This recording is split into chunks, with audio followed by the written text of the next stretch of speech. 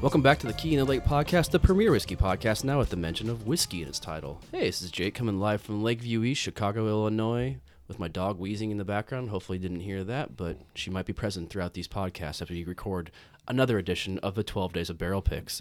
And with me today, I actually have some co-hosts. Callum O'Donnell, welcome back to the podcast. It's the 12 Days of Barrel Picks. Hopefully this year we're going to have a calm year. What do you mean? Because sometimes we do 12 Days of Barrel Picks and there's always one blowout day. This is today. No, it can't. It actually can't be today. It's not even 9. It's not even 10 o'clock in the morning. Well, get ready. It is. A lot of whiskey. We're leaving our cars. Yeah, I was telling a buyer the other day who also has a podcast, Garrett Turnquist, Sipping Social podcast over at Maze and Mash, and we're like, oh yeah, we did like six podcasts in one day like 2 years ago. He's like, excuse me? I'm like, yeah, we were hurt at the end of it. And one of the people there that afternoon / evening / night / didn't get to late morning or early morning was Chris Bleitner. Yes, and thanks for having me back for this round this year. It's always fun. Yeah, pleasure you being here. Thank you for coming once again. I think he's in high contention for the MVP of Key in the Lake for 2022. Undoubtedly. Definitely not Matt Brown. Fuck Matt Brown. I think Nick Brady Moss has been... He's been a little bit absent this year. Yeah, He's been a little bit busy. I think having a kid and things like that might... But when he's on, though, it's tough to compete with that. He doesn't know it, but we are going to be doing another Whiskey Waltz, a.k.a. / 12 Days of Barrel Pick for Dancing Goat here soon, so that should be a lot of fun. He's like the Kawhi Leonard. He doesn't play a lot, but when he does, he has 30 and 10. Yeah, but he actually does play every day at his distillery for like 14 hours versus Kawhi Leonard. God knows what he does, actually. It's true. We also have a guest with us to talk about a couple of whiskeys today, and I'm going to let Mr. Callum O'Donnell do the introduction. So this is an old friend of mine, Mr. Andres Arias. First of all, no, you don't have friends. Okay, this is an old acquaintance of mine. We work together. We're not friends. Yeah, this is true. Fine, he's an old colleague of mine. Holy shit. Keep knocking him lower, I'm just lower, getting lower down the path. No wonder I never come back. But Andres is currently... changed market manager for Pernod Ricard. Correct. But you have been in and out of the industry. In fact, not really out of the industry for 15 years maybe? A little more. 20 plus. He doesn't look like it though. He's got Latino blood. Yes. Latino blood. Yeah. Always good. Yeah, we don't crack. I was thinking it was 10 years, so just on the looking at your face. Or either that or all the Botox you've been getting. Ooh. But yeah, I suppose you've been... fixture with Pernod Ricard, probably one of the longest tenured now in... It's about 8 years with Pernod. Yeah, Oh, wow. in the business. So Yeah. definitely knows these brands really, really well. But yeah, Andres, I'll let you talk a little bit about yourself. Sounds all good. I've been with Pernod Ricard for about 8 years. The first 4, it was only tequila driven. I was a brand manager for Avión for 4 years. So I was getting my feet wet in the spirit side of the industry. Before that, I was 15 plus years in restaurants and bars in the great city of Chicago. Valley, yeah, Sepia. Yeah. Some names that are still kicking about today. Yeah. And then the last 5 full portfolio in the sense of Pernod Ricard, all the brands. And then lately, really focus on our American whiskeys, which Pernod has been growing for the last 3-4 years. Was that very conscientious of Pernod to start regrowing the American whiskey category since they really hadn't had it for a few years? I think it was a weight of regret. Couple decades, yeah. It was regret. Right. Because... I was trying to be nice. Well, the story goes back to the sort of early 2000s, and they sold off Wild Turkey. Right, yeah. to Campari. Yeah. And for not good money, I believe. and it was But to their I guess not credit, but to not fault them, bourbon wasn't selling back then. It wasn't, absolutely. That was the reason they got rid of it. Yeah. Well, and I think as well, Pernod had... You didn't know Matthew McConaughey was going to come around. all right. Well, I think the big thing was that Pernod made some big bets, and they didn't want to put... They had several different baskets, but Wild Turkey was just an extra one, right. And they ended up getting rid of it. And while we can look back, obviously hindsight's 20/20, but I think when you look back at the early 2000s and the big bets that they did make, namely Jameson, Absolute, and the Glenlivet, right. those all three of those brands became massive household names. Now, Absolute's been in the ether a little bit for the last few years, but Jameson and Glenlivet they've just gone from strength to strength, you know. So I think they made, you know, it's easy for us to look back and be like, wow, Wild Turkey exploded. Yeah. But probably a lot of that is down to Campari putting a lot of investment in behind it, a lot of branding. And whiskey just getting really hot. That's a category itself. Yeah. You know, and as, you know, we'll talk about Jefferson's in a bit, but as Trey always said, you know, back then, the late 90s, early 2000s, bourbon wasn't in vogue. You know, what he always says that investing in bourbon was like investing in a hard copy magazine today, you know, so it's like... Right. I mean, the first question I think we asked him on that podcast was, why the hell did you buy a distillery 27 years, or started a whiskey brand 27 years ago? Yeah. And he's like, I don't really know, but it worked out. With all the other business... It's like a hobby. Yeah. All of the business you have to create just to keep the lights on for that distillery or brand is quite immense, but to see where it is now, pretty cool. He's laughing now. But before we get to Jefferson's, we're going to talk a little bit about Smooth Ambler.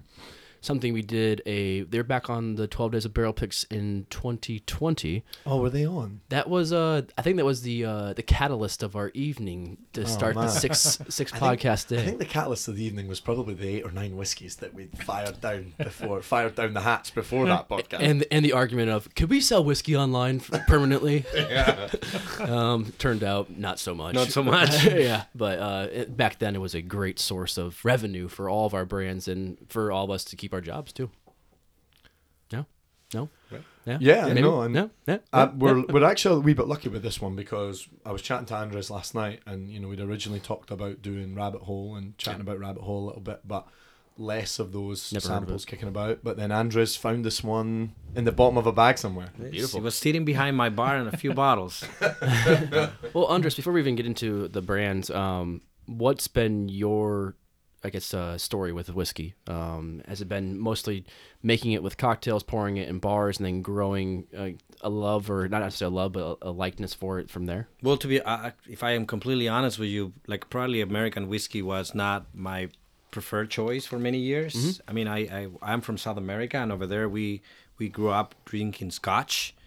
And that's all we do. Blended Scotch and single malts. That's all we do. That's all we care for. Yeah. I was drinking Chivas. I was drinking Johnny Walker. I was drinking Glenlivet. You know, those were the brands that I was, familiar with. Let's pour one out for Ecuador. Yeah, right? Yeah. Oh, that was... Don't go there. Don't go there.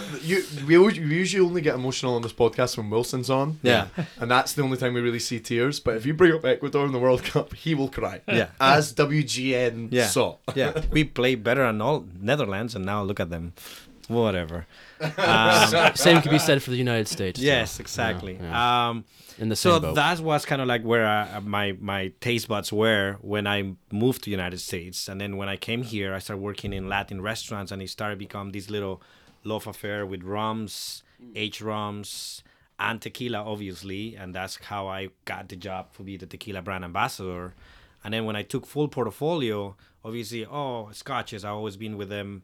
And then kind of like we start acquiring these brands, and I started tasting them and getting, acquired taste, and it's, it's a little sweeter to the palate compared to a Scotch, and then start falling in love with the flavor and also what you can do with it, cocktails, in that sense. Even when I was doing tequila, I was trying to win in accounts with aged tequilas that mostly are aged in bourbon barrels. And I was trying to take on the bourbon flavor profile that, the palate was out there. And so trying to do cocktails that were usually made with bourbon, make it with añejo tequilas or even reposado tequilas. And so in that sense, when I was doing that, research to find those profiles, I was drinking a lot of, American whiskey cocktails, the old fashions, we were creating a Oaxacan old fashioned or a Mexican old fashioned, same with Manhattans and stuff like that.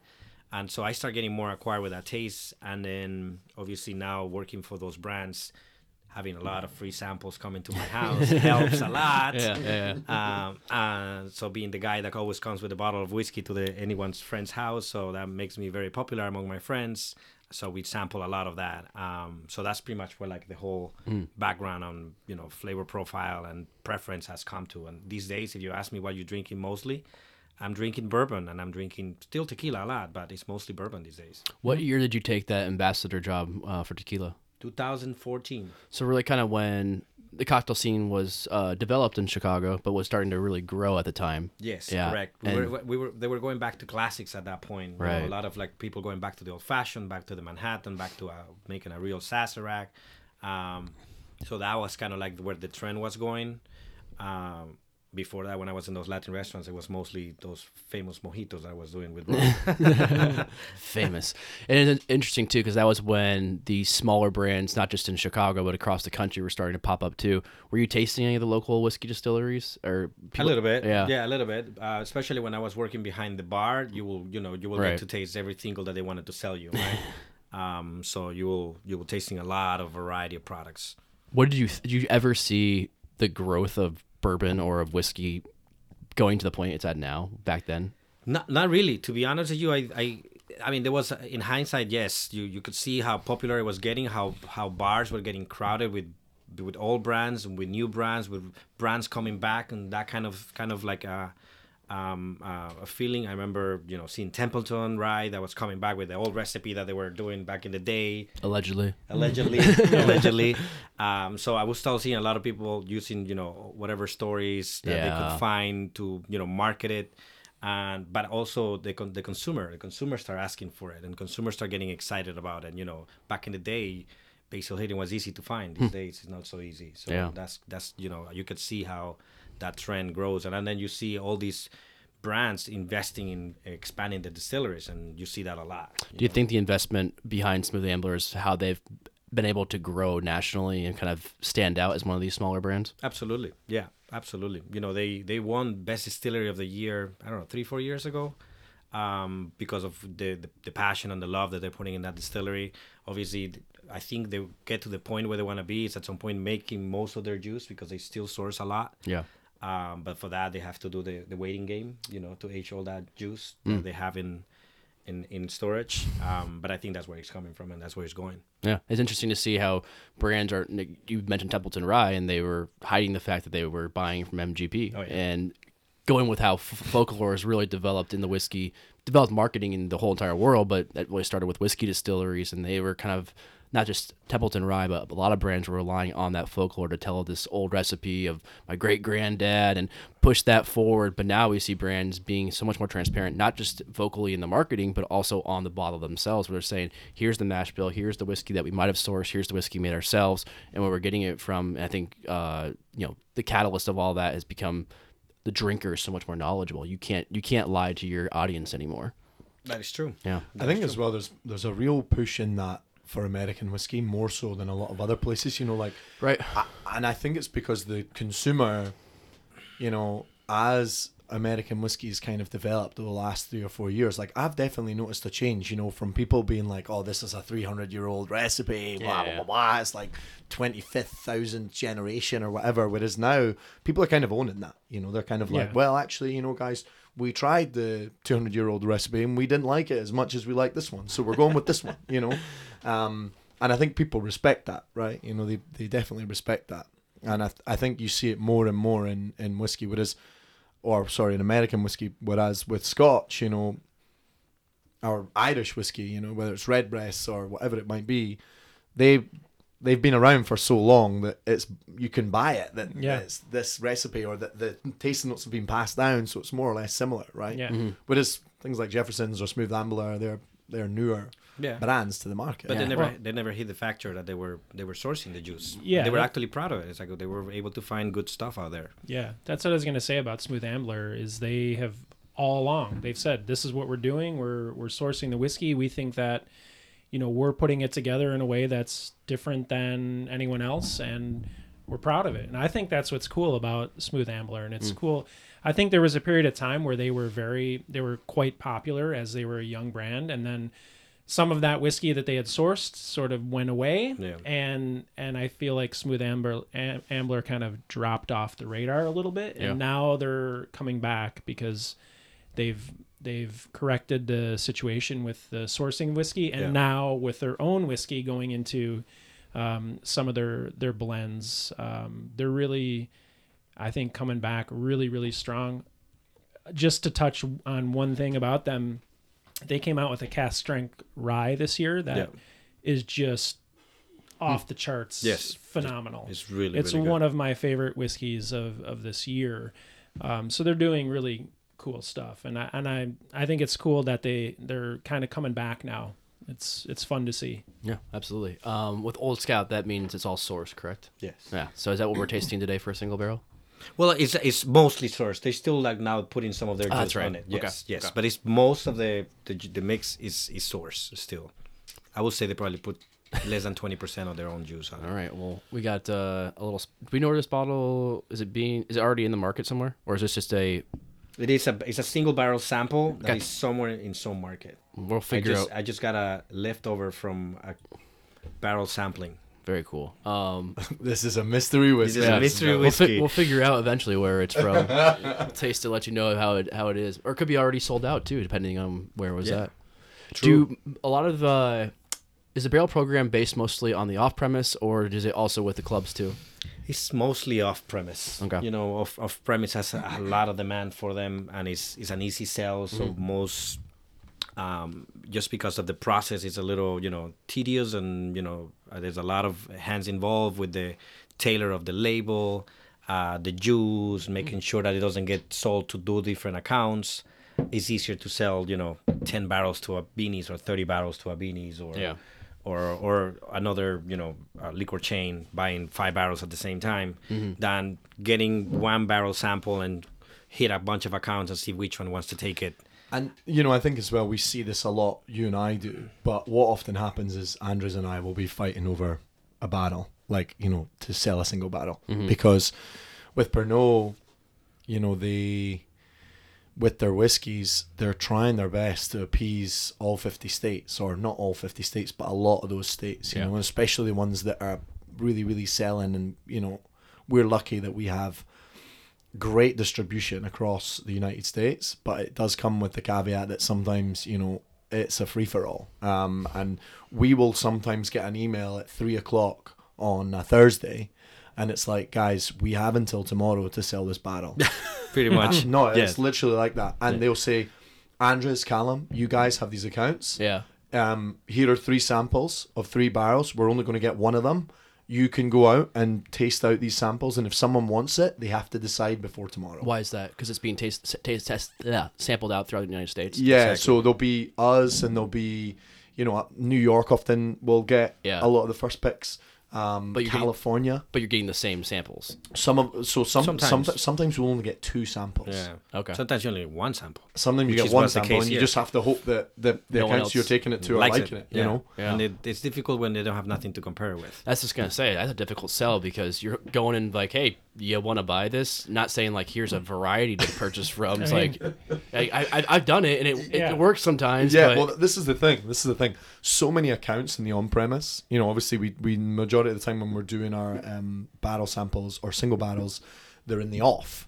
And so on-premise sees the Jeffersons or a Smooth Ambler opportunity, and they're like, oh, we're going to just go all in on this. Yeah. Especially if we can get it labeled and everything. So it's okay in that sense. But yeah, you're totally right. Like, the ideal situation is that you've got 8 weeks and you've got 12 samples, and you're like, right, well, I can just go in and really entertain people about the nuances between these 2 barrels. But sometimes we're just shooting from the hip. that's why I love doing this series of podcasts because it's so different with every distillery, every company we talk to about how to do the single barrel sampling. Like for me, that sounds outrageous compared to how I sell our single barrels. Yeah. Now I do have to keep track of everything. So I do send samples from like California and New York, and I'll have them in Chicago as well. And I'm the one that keep track of like, is that one sold? Is Yeah. it not sold? Yep. Which it can be a headache, but we aren't in high demand as much as Old Scout is either. Well, I've heard plenty of stories from you about how you've gone in and tasted a barrel out, and as you've gone into the emails and said to the sales team, hey guys, just so everybody knows, like, I've sold this barrel, someone's like, wait a minute, I sold it. I sold that barrel. It's only happened once. And fortunately, it was just he sold only half the barrel, so half of it was still available. We worked it out. But yeah, it is a big headache when you're sitting with your boss in, let's call it Nashville, and you're down there for a single barrel trip, and you sell 3 single barrels, and the next day you get a phone call from your distributor rep. He's like, "Oh, that one's actually half gone already." Well, you didn't tell me that. Yeah. We 2-3 weeks ago now, it was quite literally, I think it was a Wednesday afternoon, and I got 3 reps reached out to me about a single barrel that I had no idea about. And I called Andres, and I was like, Didn't even know it was in the market. I didn't even know that we had a single barrel. And they were like, I was like, Andres, what the hell is going on? And he was like, oh yeah, like I've just had 5 reps like call me and be like, I want that barrel. And neither of us know anything about it. And then maybe 15 minutes later, an email comes through addressed to myself and Andres with our boss CC'd, being like, guys, how are we going to sell this barrel? And I'm like, mate, like, I didn't even know there was a single barrel. But then it becomes a race between Andres and I, because I'm like, I really want that barrel. And he's like, well, tough shit, buddy, because I've already sold it. So is Smooth Antlers in that high demand in Chicago? Well, that was a different whiskey, but Okay. I feel like any of our brands, any of our whiskeys, if we have a single barrel, it'll go. Yeah. And I think it's because, once again, we're the charming sales team. Well, that's the thing. Our distributor partners are, we're lucky that we have some of the best reps in the market, and so they hear a whisper of a single barrel on the horizon, and they're already kind of putting feelers out to their accounts. You know. True. That's great to have. That support sounds really nice. I mean, and then on the subject that we're talking about, why sometimes this little amount of inventory for barrels in the on-premise is because, like I said, off-premise is easier to sell. Because one of the things that is always going to be the challenge with on-premise accounts is not every account can take 35 cases or 40 cases, whatever the yield is, at once, because that really affects their inventory, right? So that's another thing, that you have to find the right account that can hold that kind of inventory at once, without affecting much their bottom line. Absolutely. No, that's a huge part of it. How many single barrels does Smooth Ambler do in Chicago in a year, would you say? Well, in between off-premise is where most of it goes. The last 3 years, I've sold 6 barrels of Smooth Ambler. But there was also a problem during the pandemic where there was a glass shortage. Yep. So that delayed a lot of the barrel production. We actually were changing the packaging. This is the new bottle that changed. It used to be longer, taller and longer, and it's a little shorter and fatter. But that was a big issue. A lot of barrels got delayed because we couldn't get the glass. Did the single barrel program enhance over COVID? Because I know for a lot of brands, their single barrels actually became more popular because stores couldn't keep their single barrels in stock as everything adjusted to retail. Definitely the demand is there. I mean, the problem was catching up with that demand. That was the issue, right? Because not only think about that, we were short on glasses on traditional, regular, Smooth Ambler, Contradiction, Rye, and Old Scout. Now we have to have this as extra for the single barrels production with the new different labels and everything. Beautiful. I don't know what I was expecting, but I just tried it and it's actually really nice. It smells like the cereal honeycombs. Yeah. I got like honeyed apples. Yeah. I really liked it. Yeah, and it has a little leathery note to it on the palate. It's nice. I enjoy this. Definitely like that toasted honey on the nose, I think. Do we know? But it is a high rye.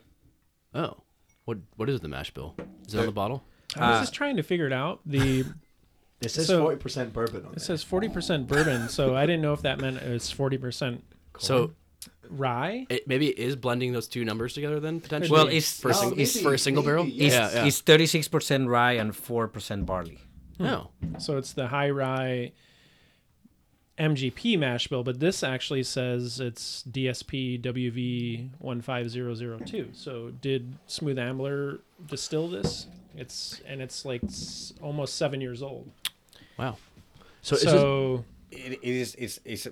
get the blend and they finish it at the distillery at higher proof, and then they finish the aging there. So that's how they do it. Oh, it's a 4-char too. That makes sense why it's a little bit of that smokier flavor to it. I was going to say spice. Spice, yeah. There's a little toastiness. I really like it. I like it too. Quite good. It says entry proof is 120. I don't know if that means it came out at 120. I assume. It doesn't taste 120. It doesn't say. I would say like 105-ish. Yeah, it doesn't taste 120. But still, I mean, it's really delicious. I don't know why we are also so surprised by that. Well, But I just think because Andres was like, I found this in the back room. You know, I'm like, we got to get on the Keen of like 12 days barrel picks. Yeah. Well, that was the thing that Jake texted me last night. He was like, "Are we still good for tomorrow?"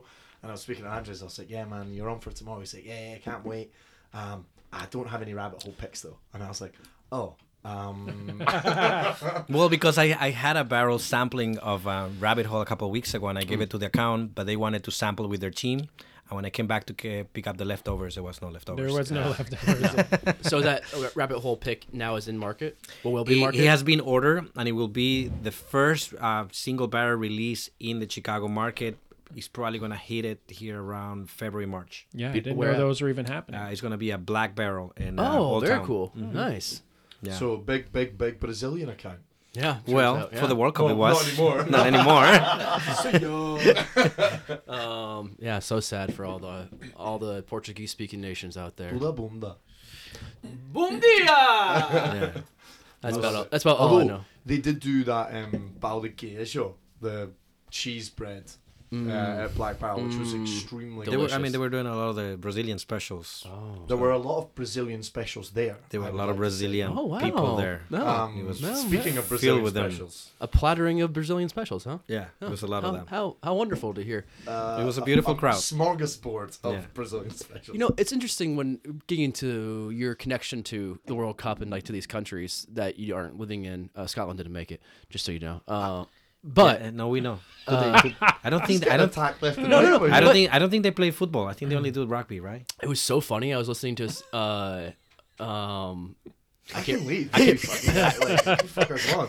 you know Rory Smith, the reporter in England, soccer reporter. He was No, I talking. hate English people. He was talking about how I think he was talking about how like everybody gives the U.S. little gripe that you're qualifying in CONCACAF. He's like, well, everyone doesn't kind of forgets that you have all the countries like North Macedonia, Scotland, and all that. You literally said that when qualifying for Europe. I'm like, wow, that was a shot. Remember, just so everyone knows, in Euro 20, or it was in 2021, we all know that, but England couldn't beat Scotland in Wembley.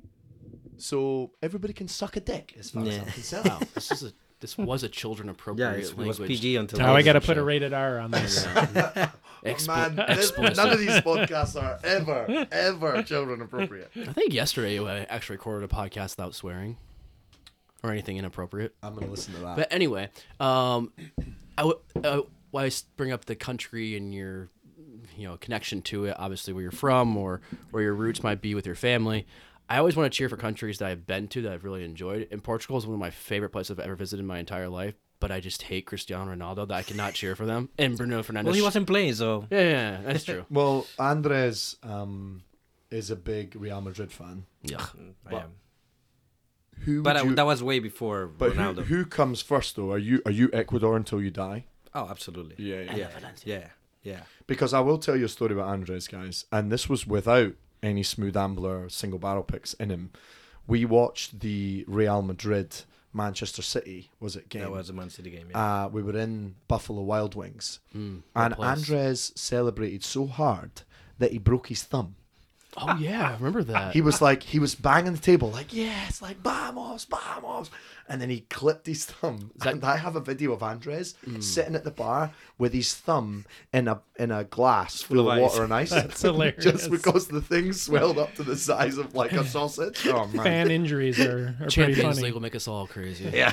I don't know anything about Champions League. So. But that was actually one of the best seasons I've seen because there was a comeback every game. that was a fun Yeah, it was year fun of to Champions watch. League. Yeah. Well, soccer talk. No, but the Smooth Ambler is very delicious. Yeah. I do enjoy it.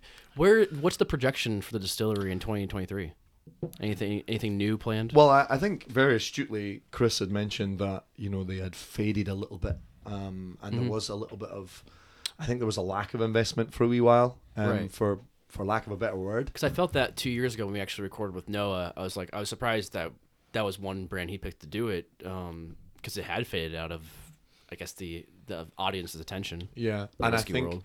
with Pernod over COVID, there were so many changes, and we've kind of been going through this change currently in Pernod for the last kind of 9, probably longer, 12 months. I left Aberlour in sort of January, February time, Never heard and of it. Aberlour had been sort of dismantled last year, and this time last year, and I think that in this sort of reevaluation of our brands and our portfolio, Smooth Ambler has been one of those brands that's really kind of risen to the top. Well, one of the things that changed in the last 5 years, at least when I started with Avión, was like there was a brand ambassador for every single brand. So there was like an overcrowd of brand ambassadors.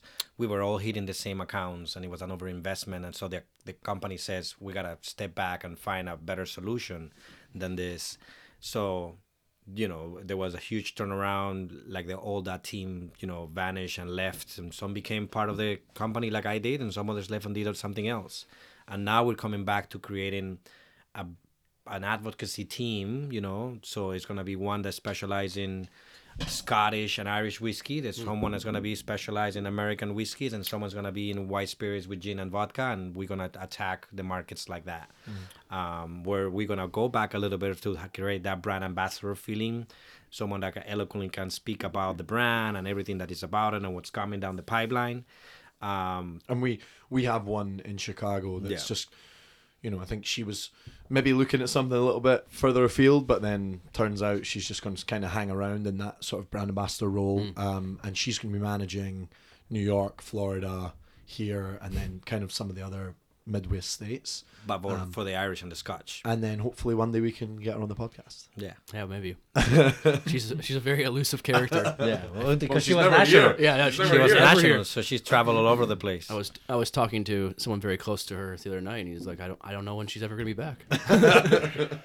No, But no, I think Jenna, standing invitation. Yeah, Jenna, as always. we're waiting for you, Jenna But Murray. I think, yeah, you know, with Smooth Ambler, like I say, very, very astute. I think this 2023, I think we're going to see it a lot more. And I think for us specifically, you know, Pernod has really taken an interest in American whiskey. Have we described the relationship of what Pernod is to all these brands? Have we accurately, I think, for people, the audience to understand? So Pernod is the second biggest supplier of spirits in the world, and they are an acquisition company. So they acquire these brands.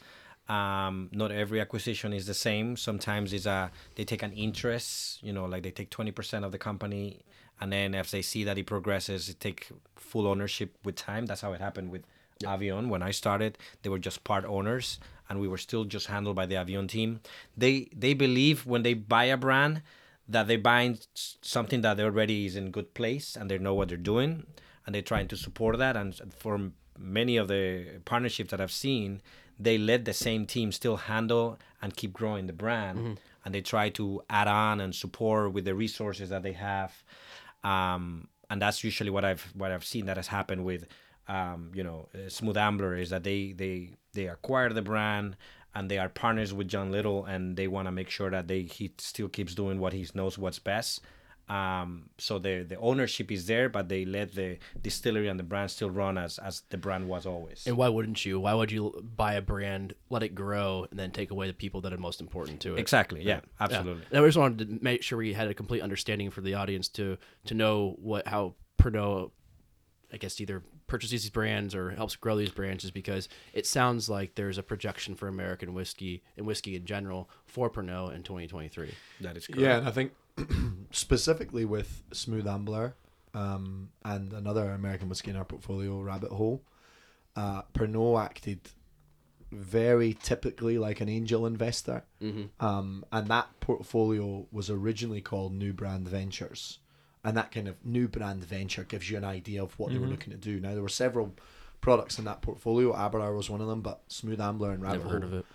Smooth Ambler and Rabbit Hole were I'm going to kill myself, ladies and gentlemen. I have a Buna Alba just waiting to be opened.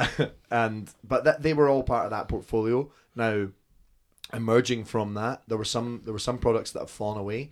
You look at Plymouth Gin. That was one that Pernod took a gamble on, and it's fallen to the wayside. Was that bought the same time as Jefferson? Yeah, all similar timing. Right, yeah. And Was it Castle Spirits or the portfolio? Castle Brands. Castle Brands, yeah. Yeah, and then brands such as Smooth Ambler, Rabbit Hole, Aberlour, and Monkey 47. These have all kind of emerged from that pack as like brands that Pernod is completely going to back. You know, Beautiful. rather than before, where the investment might only be for the whole national program, the whole national brand, it might only be $1 million across the whole country. Yeah. So, and obviously that's a lot of money to a layman, but in terms of alcohol branding, it's not at all. Yeah. Yeah, and there's a lot of complexity that goes into how these brands are acquired and how they grow. I think we should really get Stefan back on the podcast because Mr. Black just got bought out by Diageo completely, and they're in the same they were in the same incubator system of Diageo as Starward was in, which is Distilled Ventures, same investment, fund, kind of angels investors. Angels investor, yeah. In a sense, but they are overseen through Diageo versus Pernod, with your investment companies, to explain how that process goes through, and then what's happening in real time with his position and the team in general, then how it's going to change in 2023 once it becomes a full acquisition. But yeah. Any more notes on Smooth Ambler that we should know? Or Well, do you guys want to try the Old Scout just to Compare. yeah, let's do it. I'm not afraid. Might as well fire it in there. It's gonna be one of those days. It feels like we have World Cup watch parties to attend today. We have what else going on?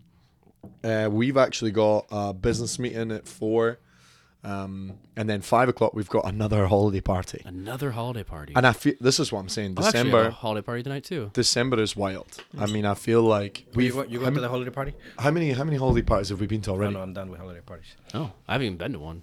Oh, man, Oh, if- I'm sorry. Next, invite you to the holiday party today. I got one tonight, Untitled. So Oh, nice. Yeah. Untitled. Always a good spot. Another anyone that's listening, great whiskey bar to visit if you're Great in whiskey Chicago. Great Yeah. advice. I feel like they just every time I'm in there, there's like more whiskey on the back bar. I'm like, Jesus Christ, like this is never ending. Well, I mean, they allegedly, I believe them, but they say that it's the largest whiskey bar in the United States, in the sense of the collection. Squarespace or no collection? Yeah, the faces. Really? That's what they say. Over 800 SKUs or whatever. Doesn't Delilah's have like 2,000? I have no idea. I don't know. But Should know. I got drunk there last night, so That's probably why you wouldn't know though. I mean, if Mike has over 2,000, where does he put him? Because that bar is tiny. I know he has a whole other space full of whiskey. He hasn't shown it to me yet. I was like, I finished off one of my bottles there one time, and I was like, oh, just get another one. He's like, it's in my other storage unit. I'm like, well, I don't know what that means, but yeah, just a case of whiskey sitting up there, I'm sure with 1,000 more. No, it's interesting to kind of compare the notes to, you find the similarities in there, and I'm not sure because it's just the same glass that I'm drinking out of, but that the spice is definitely there. There's a little bit of that honey flavor. I wonder what the char is on this one. 11. Definitely more mouthfeel on that single barrel. I mean, obviously, being at cast strength versus. Yeah, I mean, as you said, a little Yeah, lower I proof. have a big difference, especially the single barrel hung around for ages, Did, yeah. whereas I feel the Old Scout's a little bit shorter. Like you. But definitely In the pants. the honey, a little toasted honey, Yeah, right? I don't even know why I even come with these. punching bag. You know what's interesting? What? This feels a lot less viscous than the single barrel. Yeah. Yeah. But typically this is an on-chill filter. Oh. What's the proof on that? 50. 99. Yeah, like 99. Yeah. Okay. So consider the single barrel. I thought was a lot less than 120, Yeah, it might be 120. you but never it know. might be after Yeah. that. Well, yeah. this one is 120, right? It says entry proof. Oh, entry proof. Yeah. So, but very I feel that this one's a lot more forward on the vanilla, whereas the single barrel had that really like honey toffeed apple kind of Yeah. feel to it. Yeah. A lot of spice. Toffee apple. That's a good note for sure. One of those red apple notes to it. It's lovely. Yeah. Yeah. Huh. But no, Well, both we'll try to like- figure out where it's at. If you're out there in America and Yeah, if anyone might live in knows. the town, we'll let you know that's Smooth Ambler, or go buy another Smooth Ambler single barrel or Old Scout single barrel. Are you calling them? What are they called? I want hitting on Mason Mash in January. Why? This makes my heart hurt.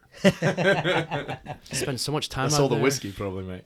Yeah, that's true too. I mean, this is the third barrel he buys from me, so. Seriously? Yeah. Garrett, God, thank you Garrett, very much. God damn it! Have they never bought one from you? I still like 2 SKUs there. Yeah. Well, maybe I won't go on his podcast now. You're going to break his heart. Yeah, I'm sure they'll find another guest. No one worthy of talking to about anything. But no, I think I think for Smooth Ambler, it's definitely one to be on the lookout for in 2023. Yeah. I'm hoping that, like we say, that there's a little bit more investment aimed our way, because obviously Pernod's kind of had its eyes on our bigger American whiskies in the portfolio, but it's a great one. And I don't know if the Johns still do their podcast or their YouTube, but they got a little bit of kind of whiskey fame for a wee while. Yeah. I think it was called the Two Johns or the Little Johns or something.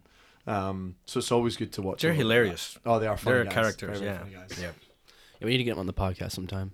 Yeah. Yeah. if they're ever in Chicago. We haven't. I think he hasn't been here in a couple of years since the pandemic changed everything. But a lot of them are going to start coming back. Great. Well, we keep hearing that from people, and they keep avoiding me.